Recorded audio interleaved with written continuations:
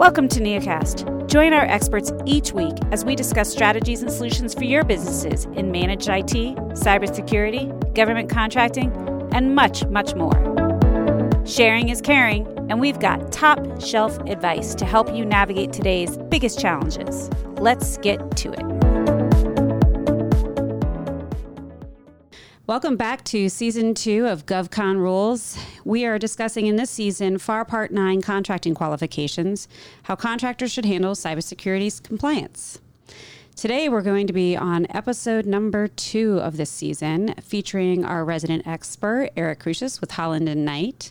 And today we're going to be talking about why is cybersecurity compliance important under FAR Part 9. Eric, thank you so much for coming back and joining us on this episode. Appreciate it. Thanks. Good to be here as always. Yeah, absolutely. So we've reviewed a little bit about how contractors should handle cybersecurity as far as what is FAR Part 9. In our first season, we talked through what the cybersecurity certification process is going to look like. Today, let's go a little bit further into this topic and talk about what's actually required for contractors under FAR Part 9. Sure. Well, FAR Part 9 is kind of that catch-all where if the government wants to do business with the government contractor essentially has to show that they're a responsible enough company to do business with the government. So FAR Part 9 is kind of the guide for that.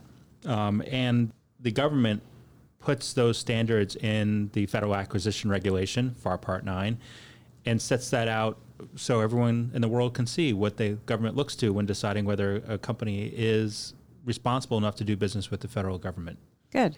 Are there anything specific that they need to be requiring or anything that they're specifically required to do under FAR Part 9?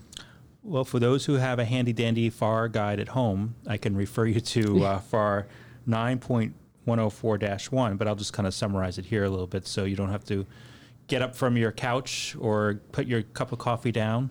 You can just kind of listen to us instead.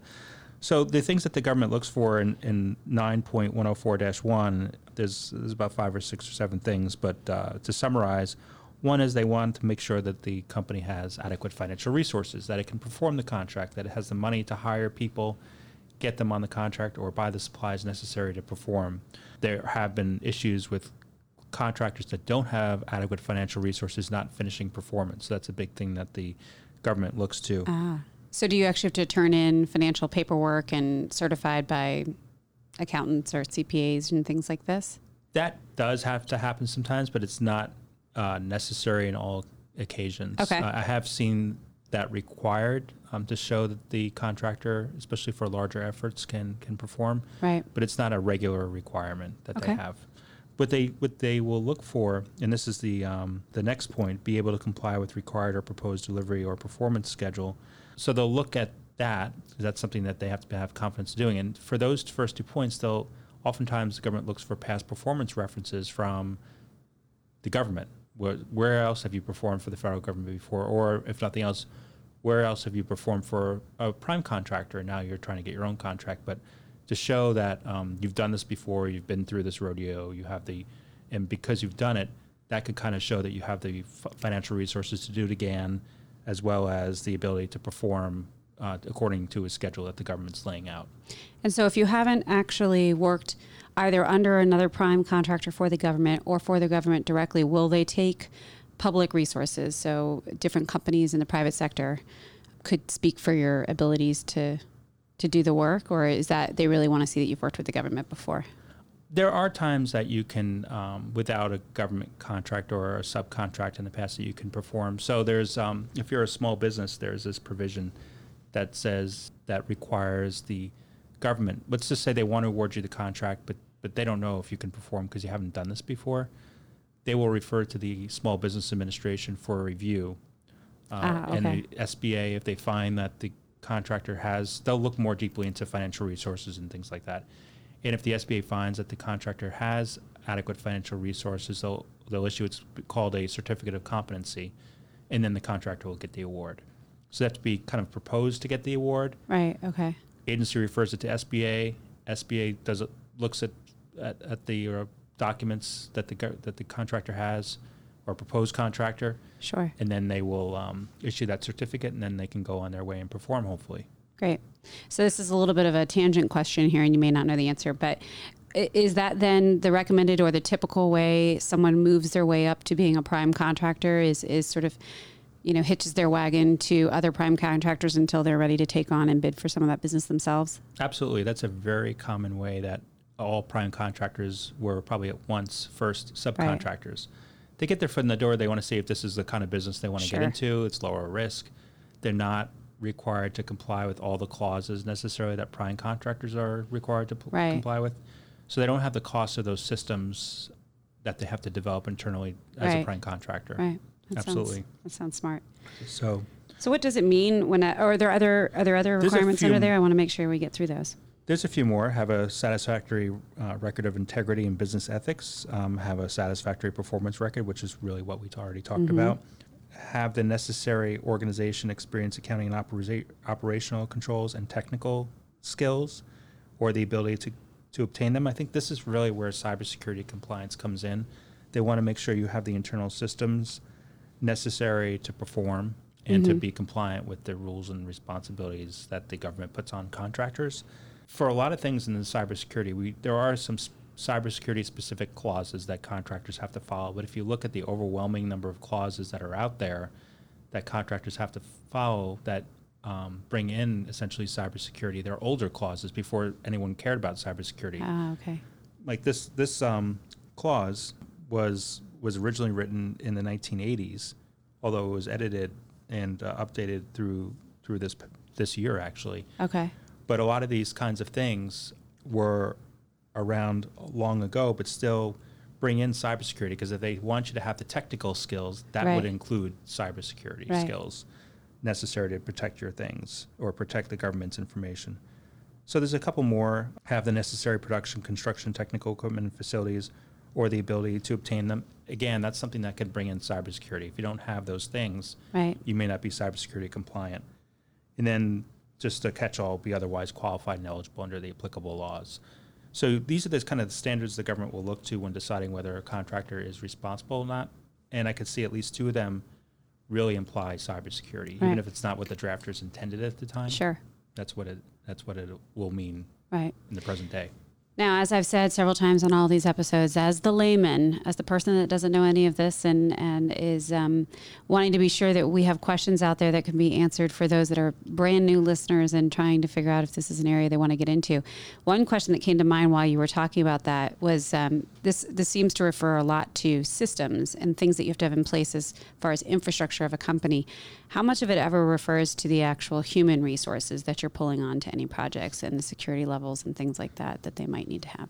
That is certainly that certainly occurs. That's more on a contract by contract basis. Although I think it's implicit in all these requirements anyway. So it's a great question, but I think also from a contract by contract basis, it'll talk about what kind of history an individual on the contract must have, besides their qualifications and all that kind of stuff. Sure. What kind of clearance they have to have, what kind of cybersecurity training they may have to have, things like that. Sure. When dealing with the Department of Defense and getting into cybersecurity, is there just a base level clearance that people need to get into that field in the first place? Or is that something that you can build up towards? Do you know? It's okay if you don't have the answer. It's okay. If you're talking about individuals who a contractor would hire, that would be highly dependent on what they're going to do on the contract. There are some individuals who would just need to have the necessary background. The government cares about, if you look at agencies, they care about what the qualifications are, because that predicts what they will be able to do in the workplace. Okay. So they care about that. That doesn't necessarily mean they need some kind of clearance or something like that, but for most cybersecurity things today, I think they would probably need clearances of some kind. Right. Interesting. Okay. So what does it mean when a contractor signs an invoice? What is the contractor actually promising at that point? So there's an implicit promise, and I know we're going to get more into this in the next episode, but so stay tuned. But there's an implicit promise that the contractor is following and complying with all the regulations that are in their contract. That's one. Number two, it's that we have provided what we said we're going to provide in this invoice. So if the invoice is for 30 people over, for $60 an hour, working 8 hours a day with certain qualifications, that's what happened. And I'm signing this invoice and I'm certifying that's what happened. There is one off, and they'll only impact a few of probably our listeners, but under the Davis-Bacon Act, which is an act for construction government contracts. Okay. It's a little more complicated than that, but essentially government contracting construction, they have to do certified payrolls every week. Okay. It's a little bit more complicated. So besides that, I really think, for the most part, signing an invoice, you are promising the government that you have provided what you said you're going to provide, and doing so in a compliant manner. Right. So all those regulations, including cybersecurity regulations, have been complied with. Okay. So we jumped sort of straight from contract to an invoice. Assuming that the contract has come through, then you're saying that once every time we sign an invoice sent to the government, that's what we're promising.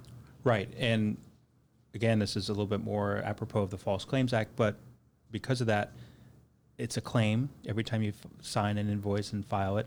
And that means if there is a problem with your underlying systems, that is a new claim that the government has against you, the contractor, for not complying. Okay. So, interesting. Yeah. Okay. So that's the relevance of pulling out that specific information around an invoice, because each one sets up a new claim. Interesting. Yes. Okay.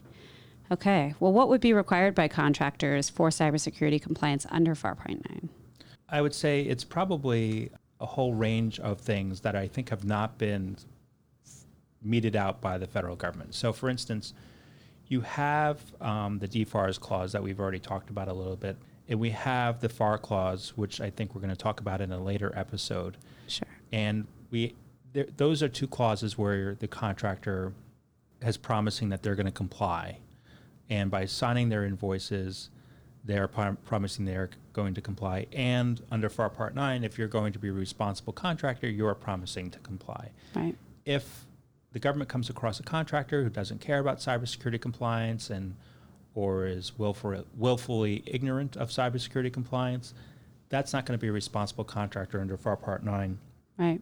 If you just go here and go back to 9.104-1 and talk about the requirements or the things that the government looks to when a contractor is responsible or not, one is how to have a satisfactory record of integrity and business ethics. Well, if you don't care about complying with the law, you probably don't have a satisfactory record of business ethics. And have the necessary organization, experience, accounting, controls, things like that. Again, if you don't care about complying with cybersecurity, you're not going to have those controls in place for cybersecurity. Right. So I think all those things, FAR Part 9 kind of brings in cybersecurity, even if it was not intended at the time it was drafted to do that. Gotcha. So does the new CMMC certification change anything? The CMMC certification is interesting. Usually when there's a new requirement like this, contractors look at it with a very skeptical eye. What more money am I going to have to spend to continue to have my customer, the federal government? And that's not necessarily a good thing for the contractors, right? There may be a good policy reason for it. I'm not going to argue that. But CMMC certification is kind of interesting. It's going to be, and we'll see how it plays out, but I think it has the potential to be a boon for contractors because you're offloading, in essence, that responsibility onto the certifying company. Right. That's not to say that a contractor has absolved itself of any responsibility, and if they are purposely hiding things from the certifying company and things like that, those are problems in themselves. But the government will look to that certification, and if it sees it, the contractor doesn't have to worry about doing anything else except for complying with whatever the requirements are to get certified and to maintain that certification. But I see it, the process now is kind of ad hoc. And different contracting officers taking different positions that are sometimes less favorable to contractors, sometimes more. The requirements within a contract where they look at your cybersecurity compliance, possibly, depending on the type of work you're going to do, is a little bit uneven. It's all over the board right now. I see this CMMC certification as really standardizing what's going to happen. And I think contractors love when things are standardized and they know what to expect and know how to respond to it and can prepare. Right. So I could see that changing a lot as far as FAR Part 9, because that certification will be a sign that the contractor is responsible, at least with respect to cybersecurity, and that is something the contractor doesn't have to worry about proving out every time they're bidding on a contract. Right. Well, and even just, and I have bid on government work before, and just the amount of paperwork that you have to be submitting every time you're doing it, I would imagine the certification letter sort of supplants having to every time pull up this boilerplate and have 35 pages that outline everything that you're going to do and so on and so forth. So to your point, it doesn't abdicate the contractor of the responsibility, but it at least puts the responsibility on the certification body to maintain the certification level, I guess, if you will.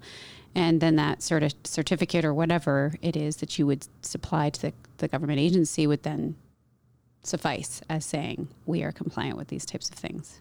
That's the idea, and I think that's what contractors are hoping for. Sure. I can't read all contractors out there, of course. My sample size is a little smaller than that. But I can see this as something that the contractors will welcome if it's done the right way. Right. Cool. So anything else that we want to talk about on this particular topic of why cybersecurity compliance is important under FAR Part 9? I would just say that cybersecurity obviously is somewhat of a new thing for contractors to have to worry about. But I would say that it doesn't matter how small or how big you are, this is an equally important problem. I've had contractors who have 2 or 3 employees come up to me after a presentation and say, holy cow, somebody tried to hack me because this contractor had valuable information. So I wouldn't ignore this if you're just 2 or 3 employees. I would pay a lot of attention to it still. Obviously, the resources you have may be something different than the resources of a top 5 government contractor, but that doesn't abdicate the responsibility of the small business to comply. These clauses are all applicable to small businesses as well. Right. Great. Well, thank you so much, Eric. We have covered now topic number 2 in episode number 2 of season number 2. And I look forward to our next episode, topic number 3 here, which will discuss false claims and other risks of noncompliance. Thanks so much. Thank you. Talk to you next episode. The Neosystems difference. We specialize in serving organizations of all sizes.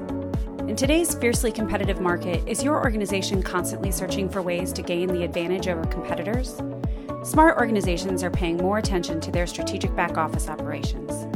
Neosystems offers scalable back office services and solutions to improve your organization with a team of industry experts, industry-leading information technology tools, and an advanced technical infrastructure. From software hosting and security solutions to managed accounting services, Neosystems will custom build solutions and services that are tailored to fit your organization's needs.